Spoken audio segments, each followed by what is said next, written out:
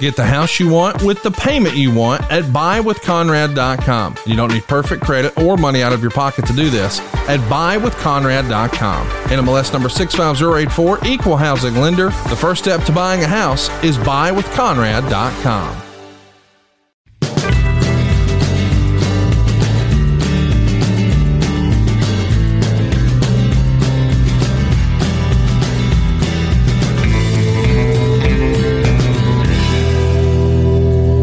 Stories of Briscoe and Bradshaw. I would be Bradshaw. That would be the WWE Hall of Famer, Oklahoma's favorite son, Mr. Gerald Briscoe. And what a wonderful guest we have today. One of the greatest stand-up comedians in the world. And he got the honor of roasting Bruce Pritchard. And I looked up how many movies he's been in. It's approximately 1 million. So he is Mr. Ron Funches. Ron, thanks for joining us. Thank you for having me. It is a pleasure to be here with both of you. I looked up to both of you for so long, since you were both so much younger. Bradshaw, it feels like you are apparently going backwards in age. What is it? Just that golf and that Bermuda sun? Or you got that HGH running through you? What's going on? All the above, yes. I used to always say, "What are you taking?" Yes. Hey, Ron, it's great to have you on. We first met out in Chicago, I believe it was. That guy Bruce Pritchard out there, and cussing him up one side and down the other. And I really enjoyed that. That was my first taste of getting to know real comedians like yourself and Taylor Williamson and Ron and all those guys, man. What a great time, man. I appreciate it. Then I had the pleasure of running into you in LA at the Comedy Club, right? At the Comedy Store, yes, sir. Comedy Store, yes, sir. I really, the roast was the first time I met you, and I just really enjoyed working with you because a lot of the other wrestlers, they didn't really, I don't think they respected what we did as comedians, some of them, and you were very much interested in like what could be done to kind of help your jokes and make things better. And just working with you was so easy and fun. And you were, just genuinely hilarious just as a person. And so it was and before that, I was just terrified of you. So it was nice to see that side of you. Yeah, I still am. Yeah. Your buddy Taylor Williamson said I had a boring life. That was hard to write for it, that road. I don't know if you have more than one.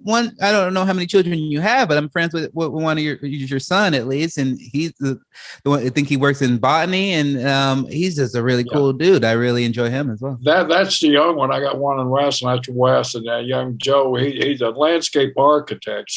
but his main love is botany and plants. He got that from his mom. Mm-hmm. We got a few acres here in north of Tampa here, and he's turned it. Him and my wife turned the damn thing into a botanical garden here. Man, I'm like to watch where I step, and where I go to pee at night time. That's the important part. When I pee on a plant, man, I hear it all the time. It turns yellow right away. I don't know why. You can't hide that evidence. What are you doing peeing on a plant? Well, John, I live out here in the country. Nobody's around, except the birds and the bees, So when I got the nature called, I'm old. That's my excuse. So when nature called, man, I look around, make sure there's no possum or raccoon watching, because I don't want to get them jealous or anything. And I find me a plant and I relieve myself. And I get called out for it. I don't know how they find it. They must have some kind of detectors on those damn things. Maybe because the plant dies. That's usually that's usually. Well, Ron, enough about my plants here. It's a little bit about your passion for wrestling and how you got that. You grew up between LA and Portland, somewhere in that area, or what? I was born in LA, but I was actually raised in Chicago, and that probably had the most to do with me becoming a wrestling fan at a young age. It's just Chicago was used to be a hotbed for pro wrestling. And I grew up in a house. I was a single parent. My mom raised me, and she had her sister there and my sister and my cousin, and it was all girls. And the only kind of like boost of testosterone I would get as a little kid is that my uncle would take me out to the Rosemont Horizon in Chicago, and we'd go see house shows, and we'd go see Hulk. I remember seeing Hulk Hogan and Earthquake and Stretcher match. I remember the first time I saw Coco Beware and Frankie and just all these things that I was like, this is when I first saw the Ultimate Warrior and just the tassels and the hair blowing. And I was like, this is something that I love. And it's been like that my whole life, pretty much. Well, from what you're describing, that had to be in the 70s. All those stars were running wild at that time, as Hawkshaw used to say.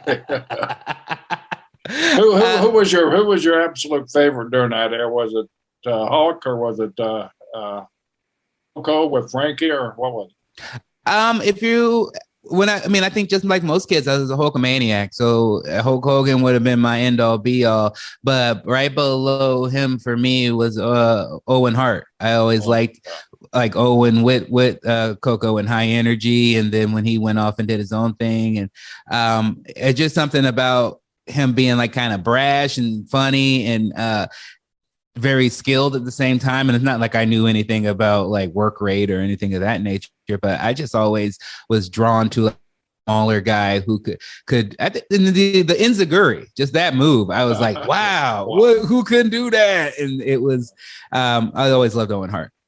Well, Owen Hart, he had to have sense of humor, and you're a comedian and all that stuff. That sense of humor. Owen was a notorious ribber. Did you have any of those traits as a comedian? Are you funny guys, natural ribbers is what I'm getting at?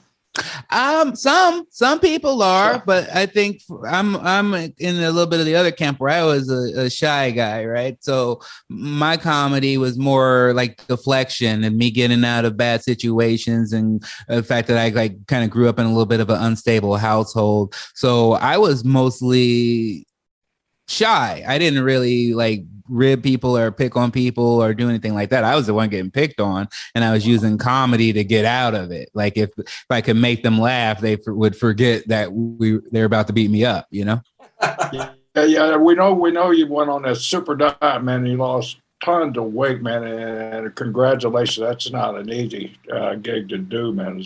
You lose all that weight. Were you a heavy kid? Was that part of the ribbon when you were young? Or? Oh, yes, sir. I was a husky child. Yes. Husky is the word. Husky is the word. I think JBL was along those lines, too, when he was young. I was husky. Oh yeah, we were shopping in the same department. It was, and I was active. We would do these things, but I don't think I had to learn more about health as I got older. Like my mom would try to get me into healthier activities, but it'd be like, let's go walk for a half a mile and then go to Burger King. So it was always undoing anything that we did. And I would go to karate class and then come home and eat a whole box of cookies, so. Were you a big karate guy? Oh yeah. I mean, I grew up in the I was born in 83. So like it was all Karate Kid. It was all Three Ninjas. It was a big karate time period. I still have my jaws a little loose from a roundhouse kick that I took from a friend of mine. And I never told my mom because I didn't want to get him in trouble. I needed to go to the doctor. So when you later did like the pro wrestling training, you'd already done a lot of martial arts training before.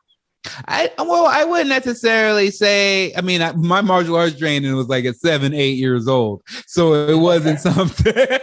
It wasn't strenuous. It wasn't high impact for me. Actually, when I went to pro wrestling school and I went to the Santino Brothers Academy, and then I also went to some classes taught by Shane Hayes, who was Slapjack in WWE, and the Santino Brothers one was definitely it was the first time where I was like, oh, I feel like if I had played football in high school, if I had went to a college team, like this is first time I was taught to like, you come in and you shake everybody's hand and you introduce yourself when you walk in a room. These are qualities that I now take. Like if I have a pitch meeting, if I have a place where I'm going to go network with people, I take those things because again, I'm a very shy person, but now I go, hey, just go in, shake their hand, look them in the eye and introduce yourself. And that was actually very life-changing for me. That's such a wonderful tradition. It's one of the things, the old wrestlers always do. And it's something I still do as well. Walk into a room full of people that I always go around, shake everybody's hand, and say hello. Not even not in a wrestling dressing room, but anywhere. It's just kind of a neat thing that is a great tradition that wrestling is passed down from one generation to the next. No, absolutely, and it's something that I think as a society we used to be a lot bigger on, and now it's much more rare. So I love bringing that back. Did you guys have that too, where you go in on there? Because when I was at the comedy club there in LA, there were a lot of you guys backstage, and a lot of you guys were coming in and going out and all that stuff. So. No, it's a more of a solo experience, solo sport. We all kind of know each other a little bit, but I would say, and I don't know, maybe wrestling is like this. You guys would have to tell me more than I would know. But a lot of times with comedy, they don't want to talk to you until they know you're going to be here for a little bit. That's same with wrestling, man. You size somebody up. What is he going to be? Is he going to be putting food on the table? Hey, Ron, I played pro football for a few years, and whenever the coach would call you by your number, you knew you were in trouble. they didn't want to learn your name, so they didn't mind cutting you. So if they ever said like, "Hey, 61," you're going, "Uh-oh, I'm on the bubble." Gorilla Monsoon used to have a favorite saying, we'd get a new guy in, everybody, and Gorilla, had that ability to size somebody up because he'd been in the business so long and tell, and if Monsoon didn't like it, hey, what's it? Don't commit his name to memory. You don't have to commit his name to memory. So, in other words, he ain't going to be here long. I love that. And it's true. It's all, but it seems harsh, but that's what any type of successful endeavor is, right? That's something I always try to tell myself and remember, that this isn't something that's promised to anyone. This isn't something where it isn't like we all hang out together, so we all end up making it. It's like if you don't put the effort out, if you're not bringing something new, if you don't have a business mind as well as being funny in a unique way, like you might have a long haul ahead of you. So, this comedy, is just like wrestling, doesn't owe you anything, Owen has a pretty cool history, with Coco. It's funny because in wrestling history, you always had groups together. So you had Cowboys together, you had Natives together, you had Samoans together, you had Blacks together, you had Mexicans together. Everybody was together. Very few were integrated. And so Gerald Briscoe and Thunderbolt Patterson were one of the first. Coco and Owen were one of the first as well. Me and Ron were one of the first as well. So it's you're dealing with a couple of guys who have something in common with that. It's just something that had never been done. For some reason, everybody got put together. If you have Italians come into a company, the Italians are all in a group. It's funny how it's changed over the years, but back then it was different to have that. Well, I tell you, that's one of the things that I really respected about the tag team of you and Ron, is that none of it was ever race-based, right? It was always like two ass kickers who just like to drink beer together and hang out and enjoy each other's company. And without really saying anything or doing anything, that's such a positive and progressive thing for young Black kids to see, or for anyone to see, that it's like, it doesn't have to be this type of super affirmative action type deal. It just has to be like, look at this motherfucker, look at this guy. They're both big badass dudes. Put them together and they kick ass. And Ray wanted to make it about race at one point, and Ron wouldn't let him. And I completely agreed. He goes, if you make it about that, it becomes about that. He goes, it's better. We're just friends. He goes, that's all it is. And I always thought that was the right way to approach it. No, I agree. Nowadays, when they want to get me to come to an autograph convention, I hate traveling, and they'll say, "Ron's here." All right. Okay. All right. You win. All right. Oh. There's few things that get either one of us out of our home there, and Ron Simmons is truly one of them, because I've been called on to do a couple of them. I'm just like John. Who's going to be there? Who am I going to be with? Well, they'll just go naming off several guys. Ron Simmons. I said, okay, I'll come if my table's right next to Ron Simmons. I know I can rib him about football and Florida State all night long. Oh, man, he's truly one of the few people which is so funny. My wife always laughs about this because like I work around a lot of different people and I don't know celebrities. I don't know, like I'll work with like big name people and I'll be like, she's a nice lady. But like I met Ron Simmons and it was one of the most tongue-tied, starstruck experiences of my entire life because that guy just meant so much to me. Especially when I grew up as a kid, either all the black characters were flamboyant and happy, like Coco Beware, which is fine, or they were like very savage and menacing, and which was not as fine to me. But to have Ron Simmons just be this badass and be this ultimate dude, and when he won the WCW title, it is. I tell people, I'm like, that's a underrated moment in like Black history that means a lot more than people give it credit for. Yeah, I agree. When I did his Hall of Fame induction, as his friend, and I remember right before I walked out, I thought, you know what, this is our Jackie Robinson, and I started getting nervous about it, because I thought I'm not just living up to Ron, I've got to live up to the history of what Ron represented. And to me, that's always so cool. And Ron has carried himself so well. Ron, he'll tell you, some guys don't want to be role models. I don't mind being a role model. And that's Ron. He's just a different guy, man. He's the right guy to break a barrier. You have to be better than what's on the other side of that barrier.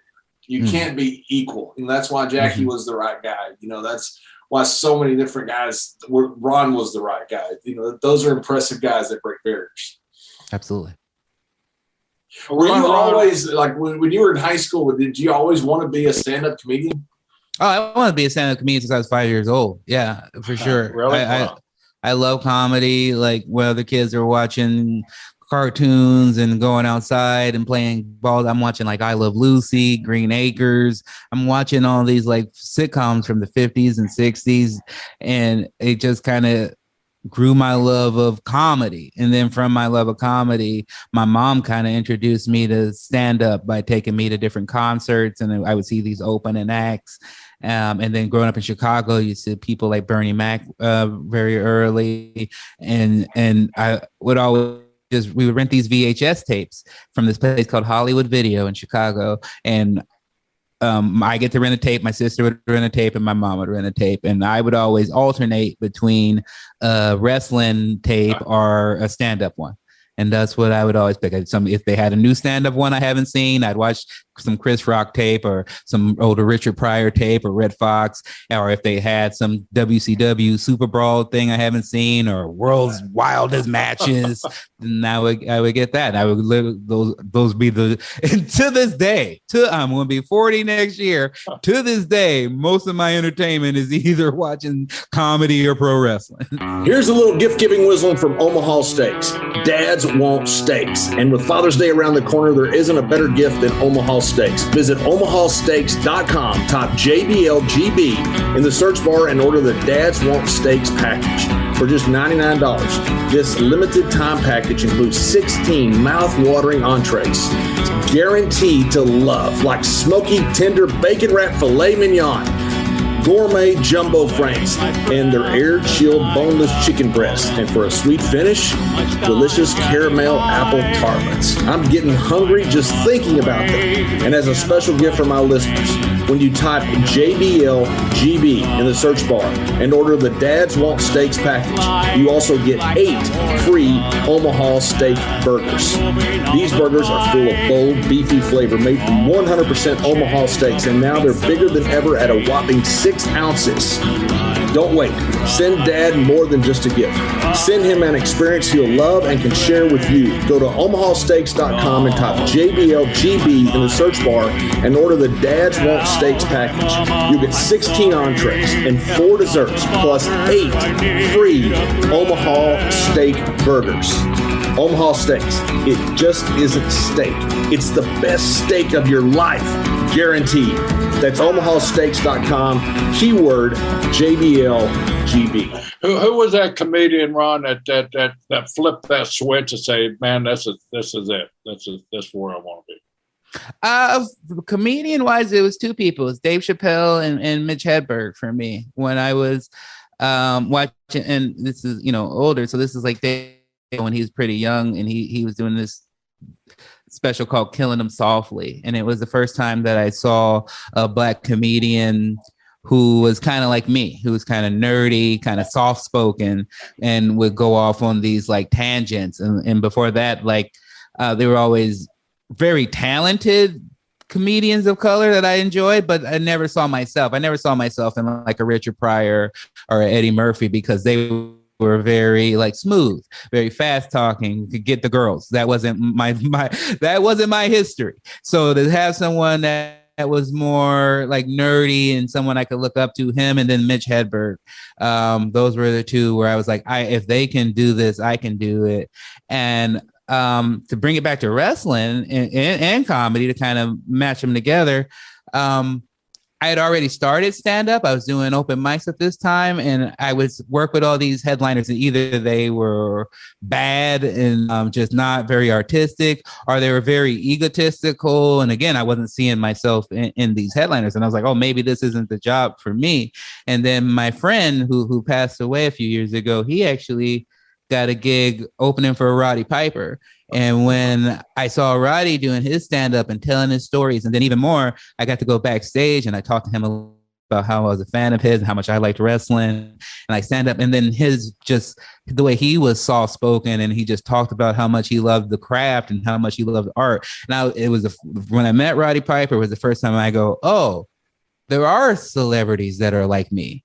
And I don't have to be like some fur coat wearing, shirtless 6-pack ab dude to be a celebrity. You can be nice. You can be sweet. You can be soft spoken. You just have to be good at your job. And Roddy Piper was the first person that really taught me that.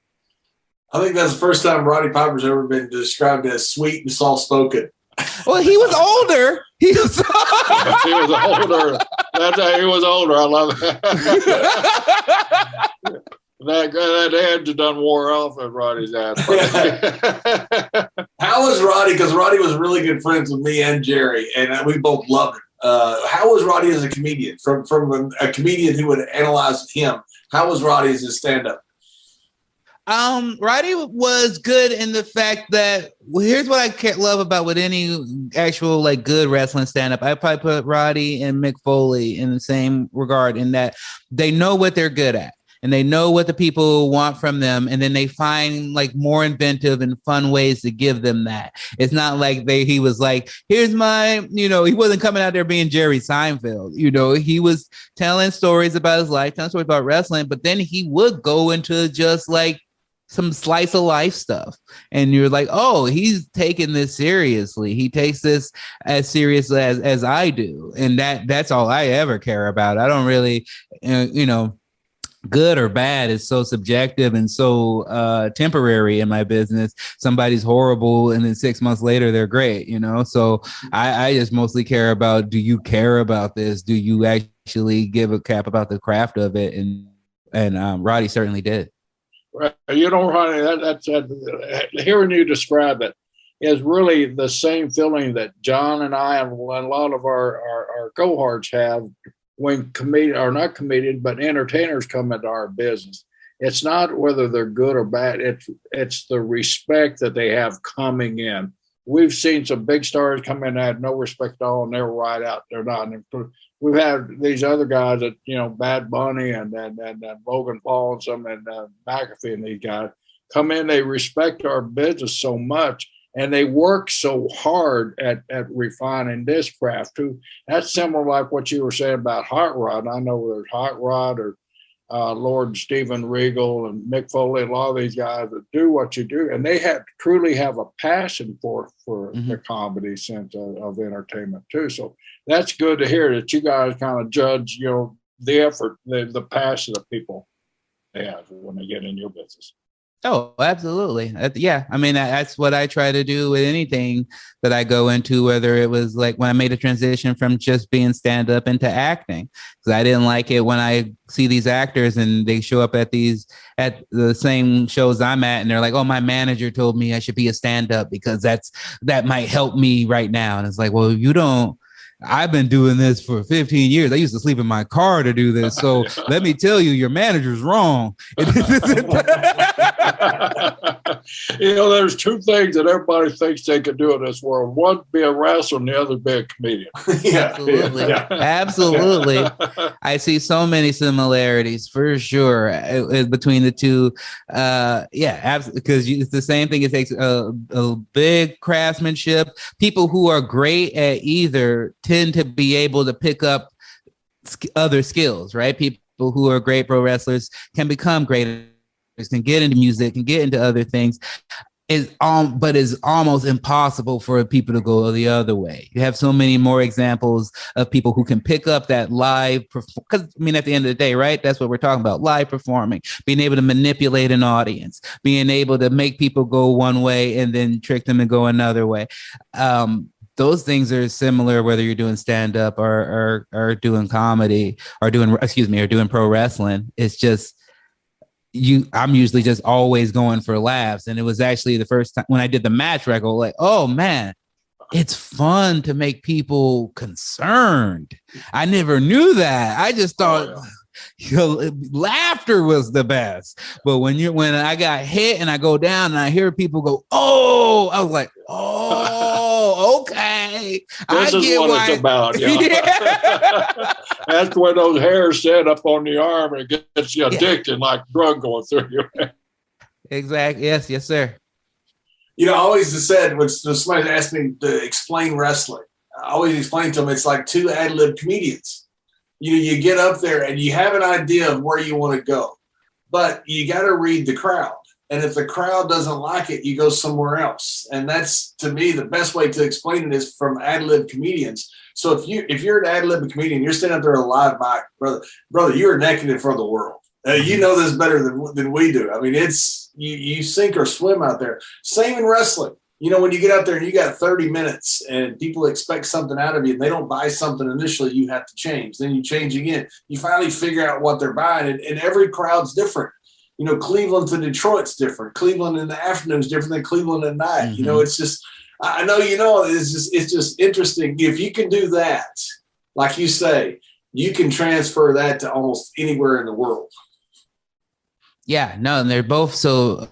To me, they're both the building blocks of entertainment. They're both the most purest form, because, and I don't want to generalize or dismiss what you guys do at all, but it was when I was in class when I was like, oh, I'm starting to get it. It's like it's actual grappling plus some gymnastics plus acting.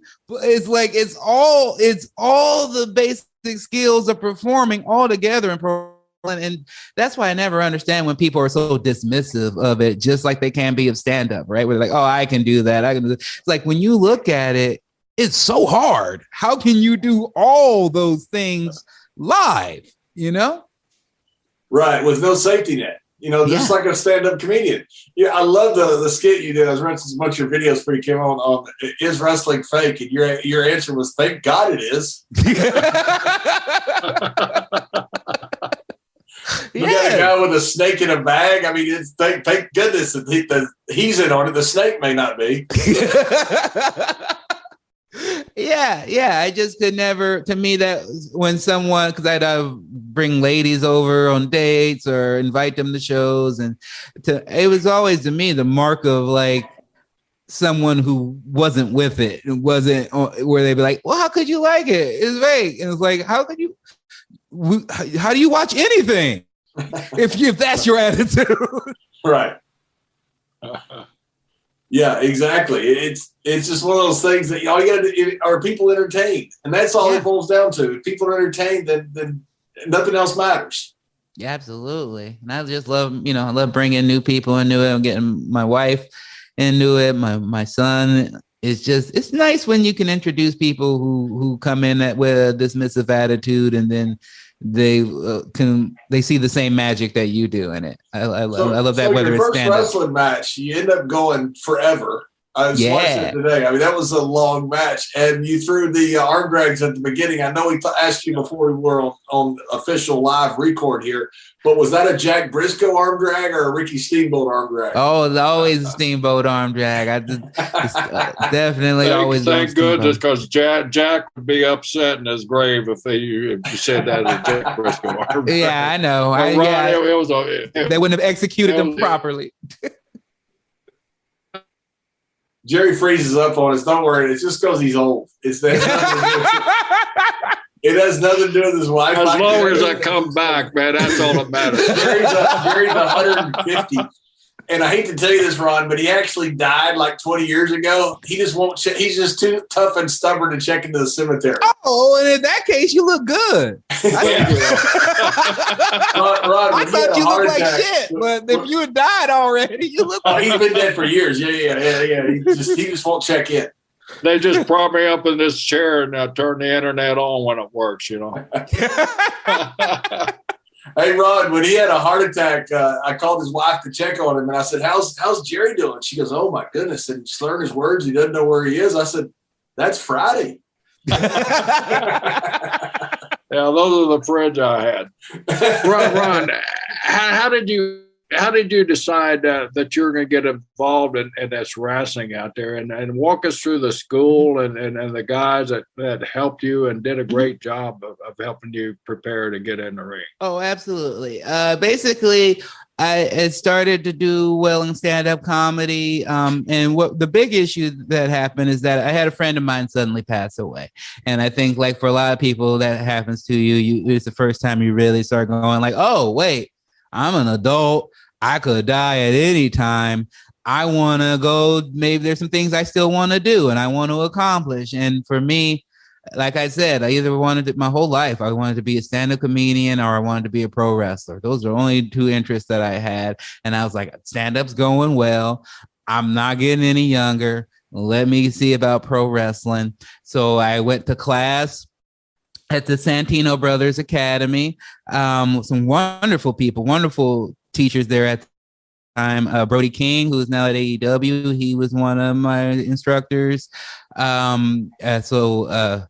Jake, I believe his name was Jake Atlas in WWE. He was one of the instructors there as well. As was Heather Monroe, and they really drilled in the like craftsmanship of it and the fact that we had to do. It was very, what I imagine is, I don't know what is old school, but it felt old school to me. It was lots of squats, lots of push-ups, lots of sit-ups, a whole hour of wearing you down before you ever even like did any rolls or tucks or bumps or any of that nature. And so I vomited a fair amount of times. But I learned about myself, and I was learning that I can push myself. And like you said, Mr. Briscoe, I had lost a bunch of weight, and I really wanted to learn what my body was capable of. I wasn't really aware of, I still had the same mindset as if I was 350, 360 pounds. And so I was like, let me see what I can actually do. And I went to class for a few months, but stand-up started picking back up for me. And I didn't know how much I was affecting my other classmates when I would miss a class and then they'd go to pair off and I wasn't there for a week, you know. So I dropped out of that class for a while, just to respect other people's time.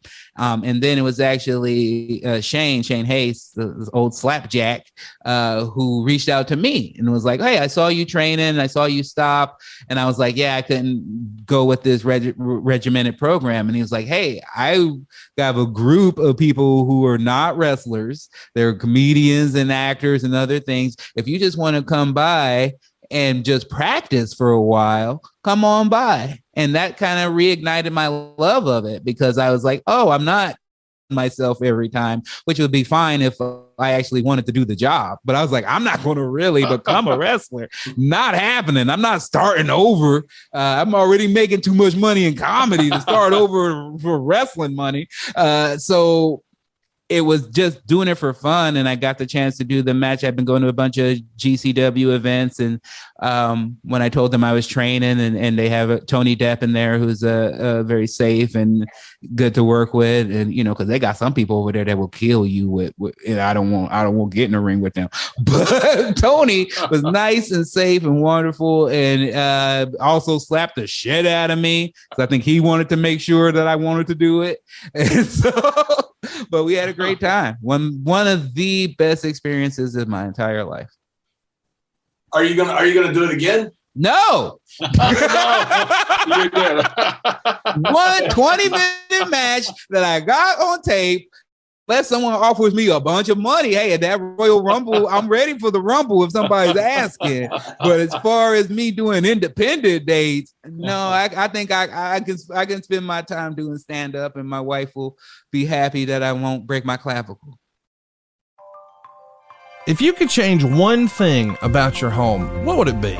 A new kitchen, a new master bath, maybe put in a pool? What if you could do it with no money out of pocket and cheaper monthly payments? SaveWithConrad.com can help, and you can even skip your next 2 house payments. NMLS number 65084, equal housing lender. SaveWithConrad.com. Now, when you were doing this, what was your family's response? Are you crazy? Yeah, pretty much. You're crazy, but they already know I'm crazy. My wife knows I'm crazy. My wife knows, like, once I say, hey, I'm doing this, there's no talking me out of it. Did anybody try to talk you out of it? My manager tried to talk me out of it. Of she course. was like, He saw his money tree going down. yeah, like, if you break your neck, you supposed to be on set in a couple weeks, so we can't have you break anything.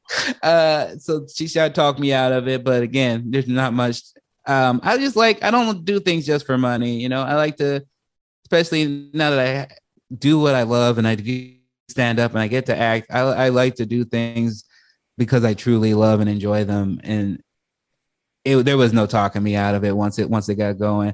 And I got so much positive reaction and so much positive feedback from the other wrestlers on the show. And the only negative I got, of course, was from some of the people online. And it was like, oh, this is just like stand up. The only people who talk shit are the people not doing anything.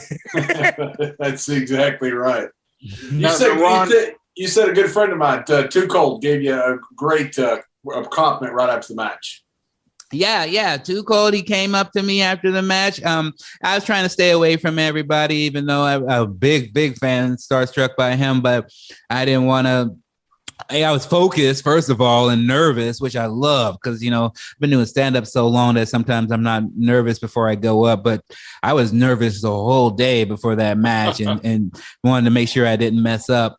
And then after the match, Too Cold came up to me and he was like, hey, I don't know who you are. They told me you're not a wrestler. They told me you're some type of comedian. He's like, I don't know what you do, but I can tell you, you're definitely an entertainer. And that was coming from someone who grew up watching Too Cold Scorpio, grew up watching Flash Funk, that ended my night perfectly. Well, you know, the whole key is, do you leave the people on their feet? And you left the people on their feet. Now, you had some people dancing with you that were good dancers. You know, you had help. But you left the people on their feet. And that's the measure of everything. You know, some people get into so much about the work rate was this, the work rate was that. The work rate, if they're on their feet, the work rate was awesome. Yeah. Well, I knew what I can bring and what I couldn't bring. I couldn't bring someone who knew how to throw the perfect arm drag or to counter every hold, but I know how to think out a story. And so just putting together that match, I don't want to ruin it for people who might want to see it. It's on my YouTube if anybody wants to check it out.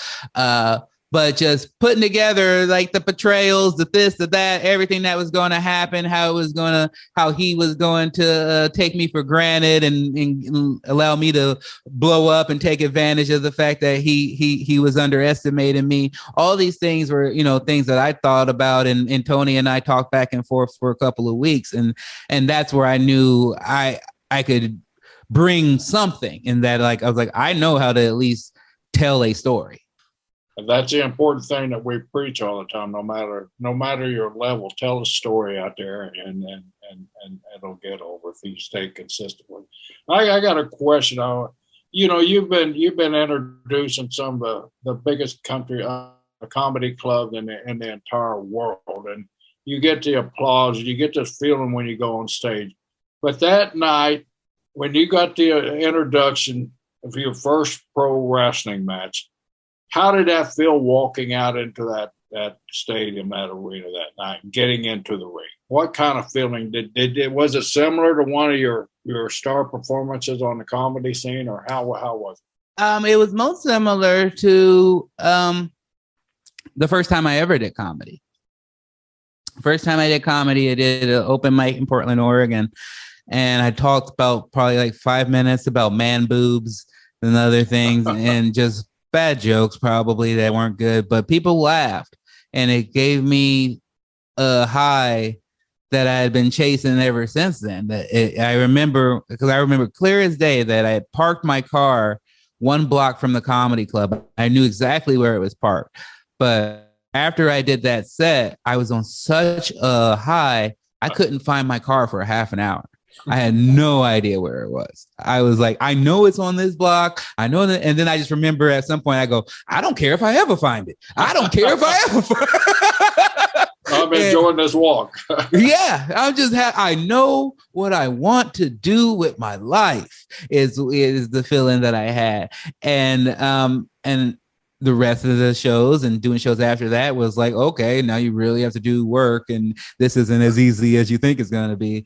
But doing the first time when I got introduced and I was coming out and people were on board, it was that same type of feeling. I've only had it 2 or 3 times.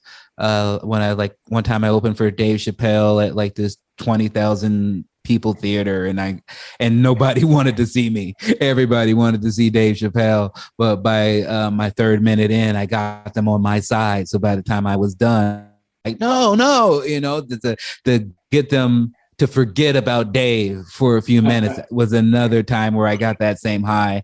And then the only other time I can say was when I did that wrestling match. Mr. Briscoe and I, after several hundred nights, have not found our car either. And it wasn't from the ring high either. That might have been good. Yeah, that probably worked out better. And a lot of times it was right out the door of a hotel room, you couldn't see that far. Yeah, I've had a few of those as well. Did you ever watch being a comedian and love wrestling, the Andy Kaufman stuff? Yes. Yeah, absolutely. What did you think about Andy Kaufman? I thought it was just fantastic. I mean, he was one of the hottest names in the South at the time. What did you think? I loved it. I mean, I absolutely loved it. That's some of the stuff that I will go back and research when I was getting ready to do my match, was just a way to like keep it realistic and keep it like, hey, I know I'm a comedian. I'm not going to come here and be like, I'm the biggest wrestler and you're going down. I'm going to be like, hey, I'm a comedian. I know I'm a comedian, but what happens if you lose to me? Then you're a big fucking joke, And so it was looking at his stuff and how seriously that he took it, and just good. I mean, I know because you couldn't really redo any of those bits today, but just him wrestling a 250-pound woman that at a pool, and it still makes me laugh. It's such a funny bit to me. Yeah, it's just amazing the stuff that Kaufman did. None of it could be done today. No.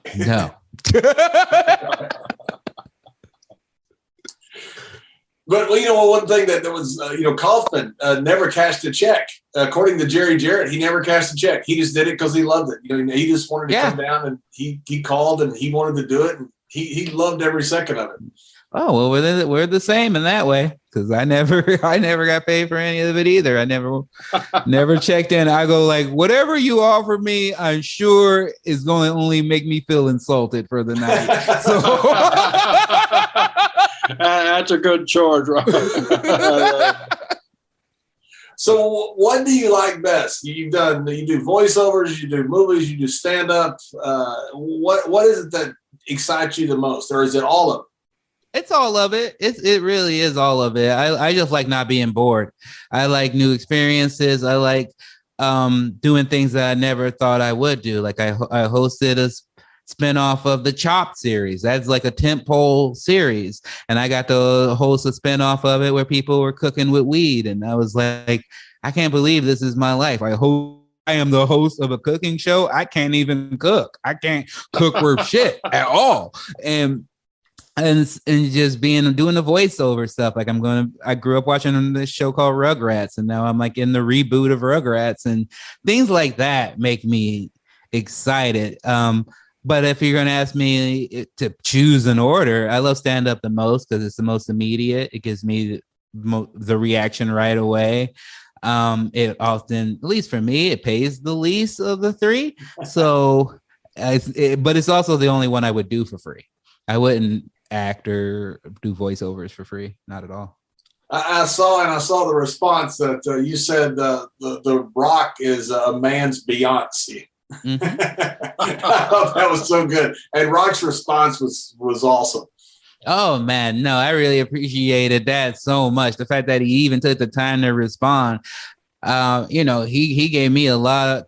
He did it like the week that the special came out, called Giggle Fit. If people want to check it out, it's on Paramount Plus.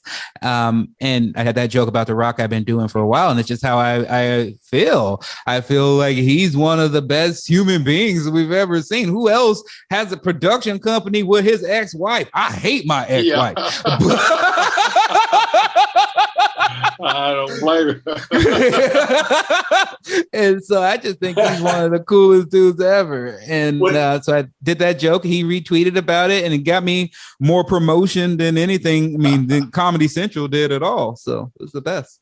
When he went out one time, Kevin Nash was sitting in the back, and he said, "That's the only guy who looks better than his video game." You're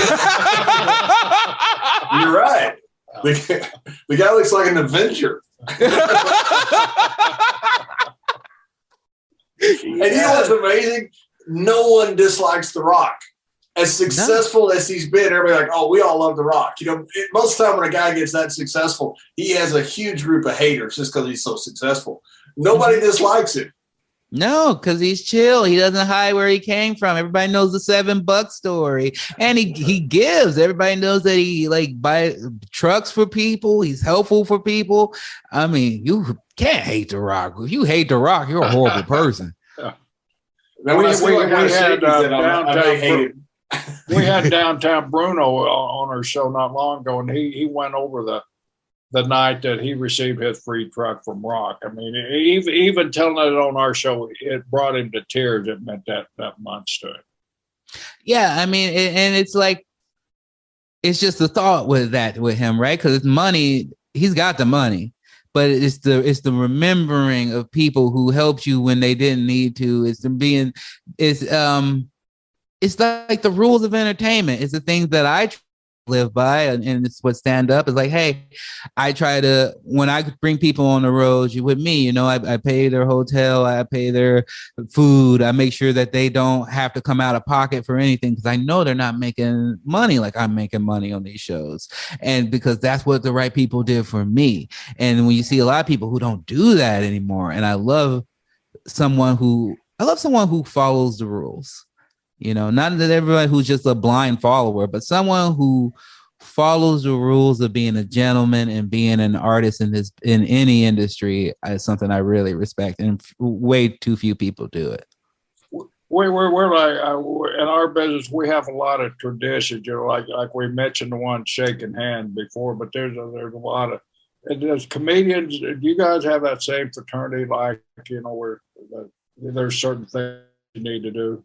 Yeah, there's certainly, I mean, there isn't a thing like shaking hands or anything of that nature, but it's just more like real comedians know other real comedians, and real comedians know when people are just visiting our business and coming in to make a check for a little bit, and then they're going to leave, and we don't really embrace them, but as far as other comedians, there's people who they go on and they go and do movies and they become multimillionaires, but they're still comedians. Like Amy Schumer is still just a comedian. She still can get along with just about anybody, whether they're an open micer or a doorman or Chris Rock, Sarah Silverman, people who are just in the craft. And that's one reason why I'll never stop doing stand-up, even as my like acting and voiceover careers like get better and take off for me. Is like I never want to disconnect myself from this of just being funny and being able to go up there without a net and just be myself and be funny that way. Like I think everything else I've ever gotten has come from that. So I love being stand-up. Ron, is there, you're talking voiceover, the voiceovers you're doing a character.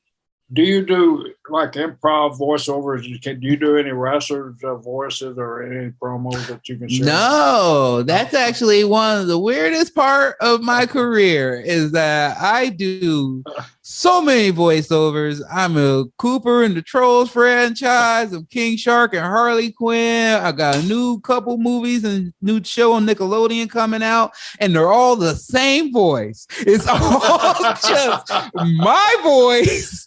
Because that's what I'm good at. Like I've met some money. Yeah, I've met people who can do all of that. Like this guy named Eric Bauza. He is like Bugs Bunny. He's the Chipmunk. He does every voice because he can do all the dialects. He can switch his voice into different things. Or like Dan Soder, who's like an excellent Macho Man and does. But I learned very early, especially the way I talk. I have a little bit of a lisp. I have a little bit of a sing-songy thing. I don't sound like anybody but me. So I had to embrace being me. You're like John Wayne. No matter what John Wayne played, he was John Wayne. I don't care what it was. He was when he was the quiet man in Irish, but he was still John Wayne. Mm-hmm. Yeah, well, you just got compared to John Wayne. You just got compared to John Wayne. I know. I'll take that. That's right. You're the Duke. The Duke of comedy. We had Pete Rose come in one time. Talking about guys coming in showing respect. And Pete Rose got up. He's back in the Hall of Fame. And when he got out in front of some interviewer, he was telling them, he goes, it must have been like if these guys came into our dressing room and were listening to Lou Gehrig and Babe Ruth. And the way he said it was so freaking cool. From that point forward, Pete Rose could have got anything you wanted in the wrestling business. Dude, we've never been put over like that. That was the man with 4,000 hits just said that about us. But it's so cool when someone comes in, like you talk about Piper, comes into your business. It's so cool when somebody comes into your business and has a lot of respect for it. Like you came into wrestling and had a lot of respect for it. People just admire that. Yeah, I think that's just the way you got to be in life. If you don't respect it, why go do it? And don't go do something just because it's in the zeitgeist or it's hot or it's going to get your name out there. People can read that a mile away, And especially as a wrestling fan myself, you could always tell. I remember, maybe because I knew them, but when like Michael Shea and Colin Jost was in the Royal Rumble, and I was like, them motherfuckers don't watch no wrestling. That's great. We feel the same way. Yeah. Psst. Who's going to take care of your family if something happens to you? What would they do without your income? If you don't have a plan, you need to go to GoliathLife.com. Get a quick quote for more than 20 carriers. You don't even have to leave the house. If you need a medical exam, they'll send somebody to your house or office. You're in total control. You pick the rates, you pick the payments, you pick the terms. You're in total control, but it gives you and your family peace of mind. What if something happens to your income? Hurry to GoliathLife.com. I was helping somebody one day. I was doing commentary with Michael Cole, and I forget who it was, but I tell him something. I'm trying to help him, kind of how our commentary works. It's a little bit different. I'm just trying to be helpful. And he looks at me and goes, I hosted SNL. All right, pal, you're on your own. This is going to get interesting. And it did. Yeah. No, again, I think that for me, the respect factor, it's from pro wrestling because I love it. But in general, it also comes from the fact that I don't follow things. I don't know actors. Sometimes I don't know if I'm in a room with someone who's really powerful. So I just try to treat everybody like they are, especially once I started acting and getting on set. I just started assuming, I'm like, hey, I know how hard I work to get here.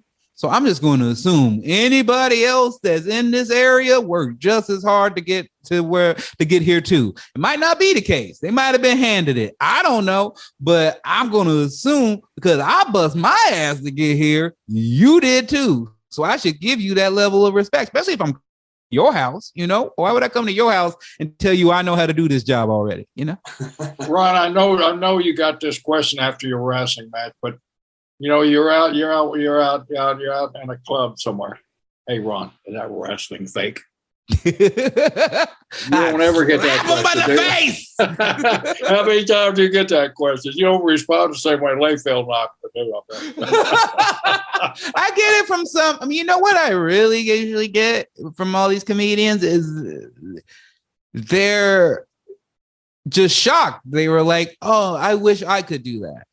That's the thing that I got the most from people, whether they were comedians, whether it was just some guy in the crowd, when it's not like some online hating or anything like that, when it's just an individual person, they just go, man, I can't believe you had the balls to do that. I wish I could do that. Yeah. And that to me is all I need. Cause I'll take that leap. Cause I could have sucked. I could have ate bullshit, but either way, I would have had a match. That's all that matters. I saw you on the Joe Rogan podcast. You said you thought about even going to clown school. Were you serious about going to clown school? I thought about it. I didn't do it. So how long is clown school? Did you check into it? I have a friend who went to clown school. Yeah, did some clowning. It's pretty long. I think it's like at least a few months that you got to go do it. I know a few clowns. It's not hard to find clowns. I do too. I work with one everywhere you go. That's not nice, Mr. Briscoe. That's just not nice. So, speaking of hard work, when you lost all that weight, was there a point where you decided I'm going to lose all this weight? And how hard was it? What was the process? Because you lost a ton of weight. Yeah, I lost about 140 pounds total. And basically, it was a 2-factor situation. I was just always husky, as we talked about before, but it was kind of counterbalanced by the fact that I did not have much money. So I couldn't really afford to truly overeat. But then I got my first job on a sitcom and I had a bunch of money and I could order Postmates and all these food things at midnight anytime I wanted. And I blew up to like 360 pounds at my heaviest, about 363. And my mom was concerned about me. And that was really, my mom had a conversation with me where she was just like, I don't like buying you clothes this size. It makes me scared. It makes me scared that that I'll lose you before I pass. And that's the last thing any parent wants. And her saying that to me kind of woke me up. And then when the show came out and I was forced to see myself on screen, be like, oh, that's what I look like. It was the first time where I was like, oh, I don't like that. And so it was the combination of my mom and me being actually forced to look in the mirror where I was like, you know what?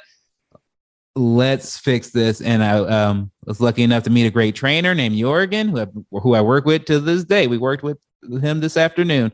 And we just been at it. It's a lifestyle now. I'll never stop working out. I'll never stop training. And just keep trying to work on my nutrition. Did you get that singlet from Kurt Angle?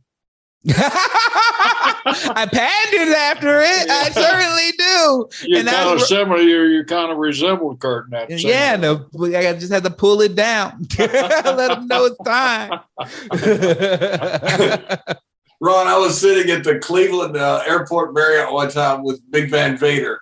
And it's about 2:00 in the morning. Bar's about to close. We're both about 20 beers in. He had just ordered a pizza.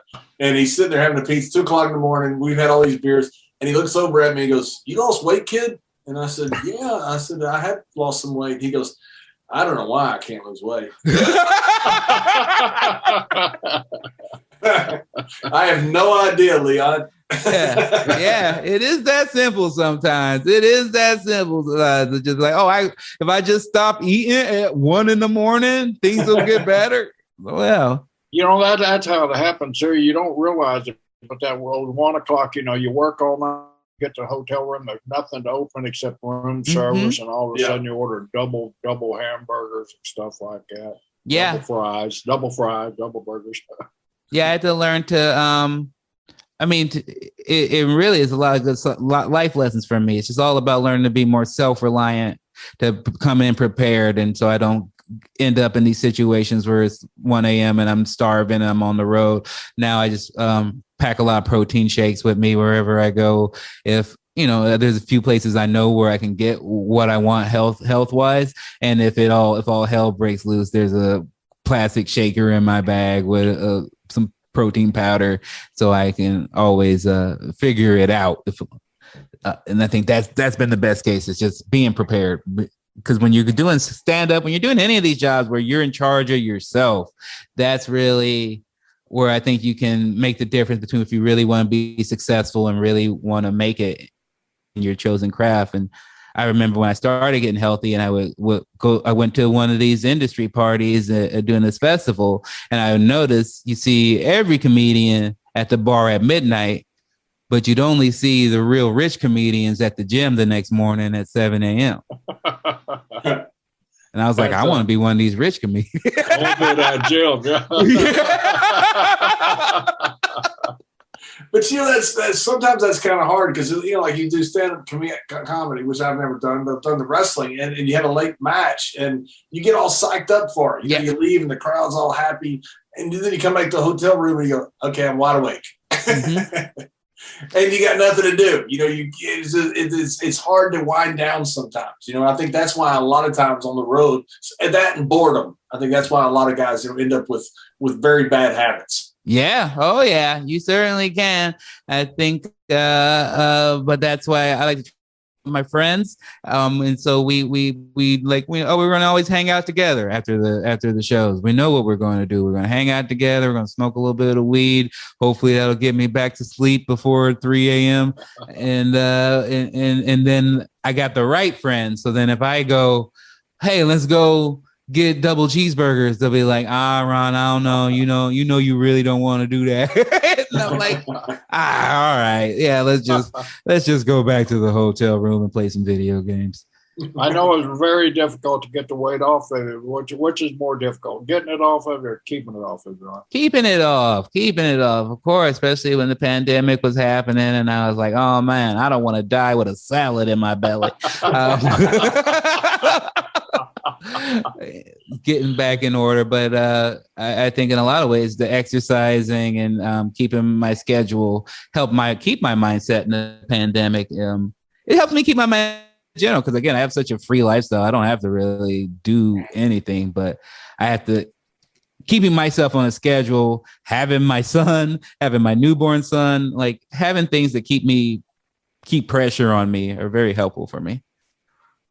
What are the big projects that you have now? Do you have something coming up that you're looking forward to the most? Or yes, couple things. Thank you for asking. I'm ready to go on tour, which I'm excited about. I'm going to I saw your tour list. You got like tons of dates.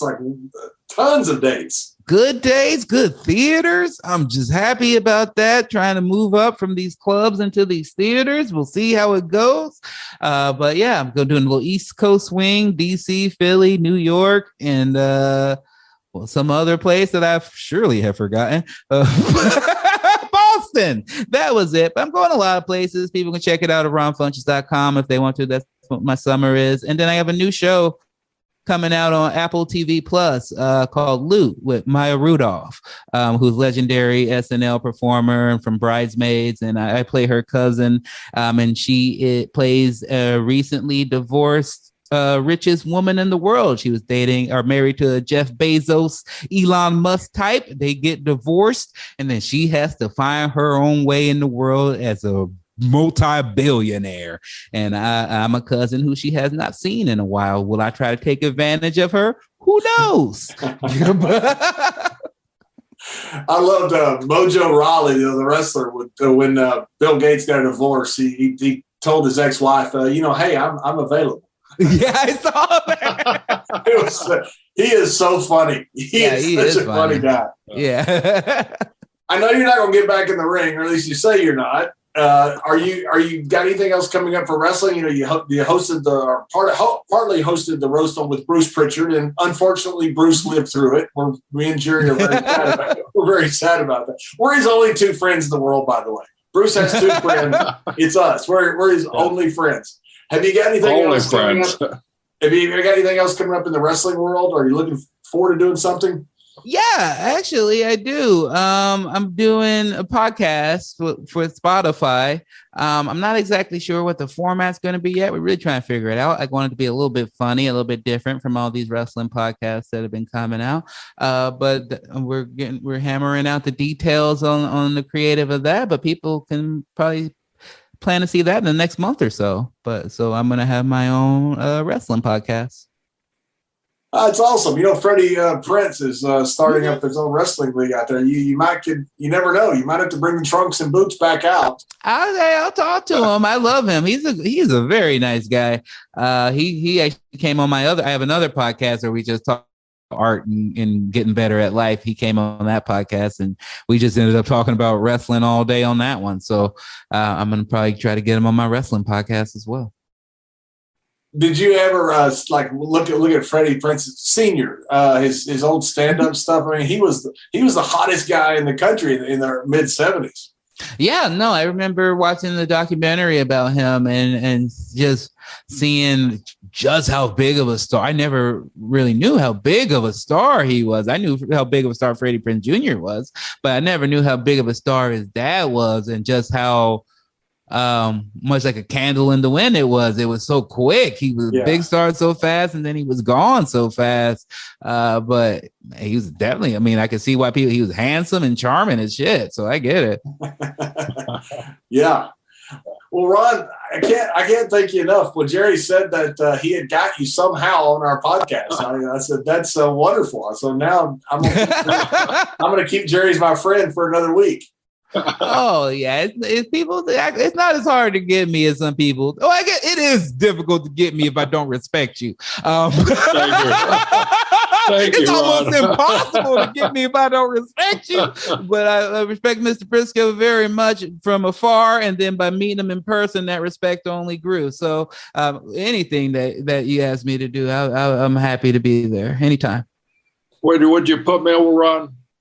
Oh, wow! In the ring. Yes. Where you arm drag me? I don't think anybody would fathom that I could defeat you in the ring at all, no matter what your age is. No, if you want to hook me, I'll be hooked, sir. Hey,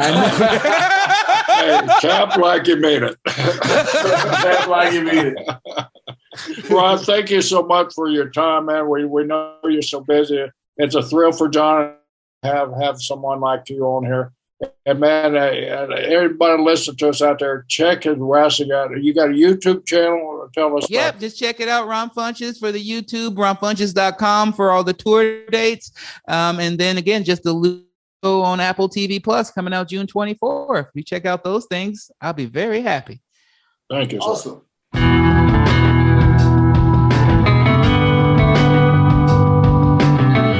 Are you feeling stuck making minimum payments on your credit card debt? SaveWithConrad.com can help, and you don't need perfect credit or money out of your pocket to do this. NMLS number 65084, equal housing lender. Oh, and did I mention no house payments for 2 months? Get rid of your credit card debt and lower your monthly payments right now at SaveWithConrad.com.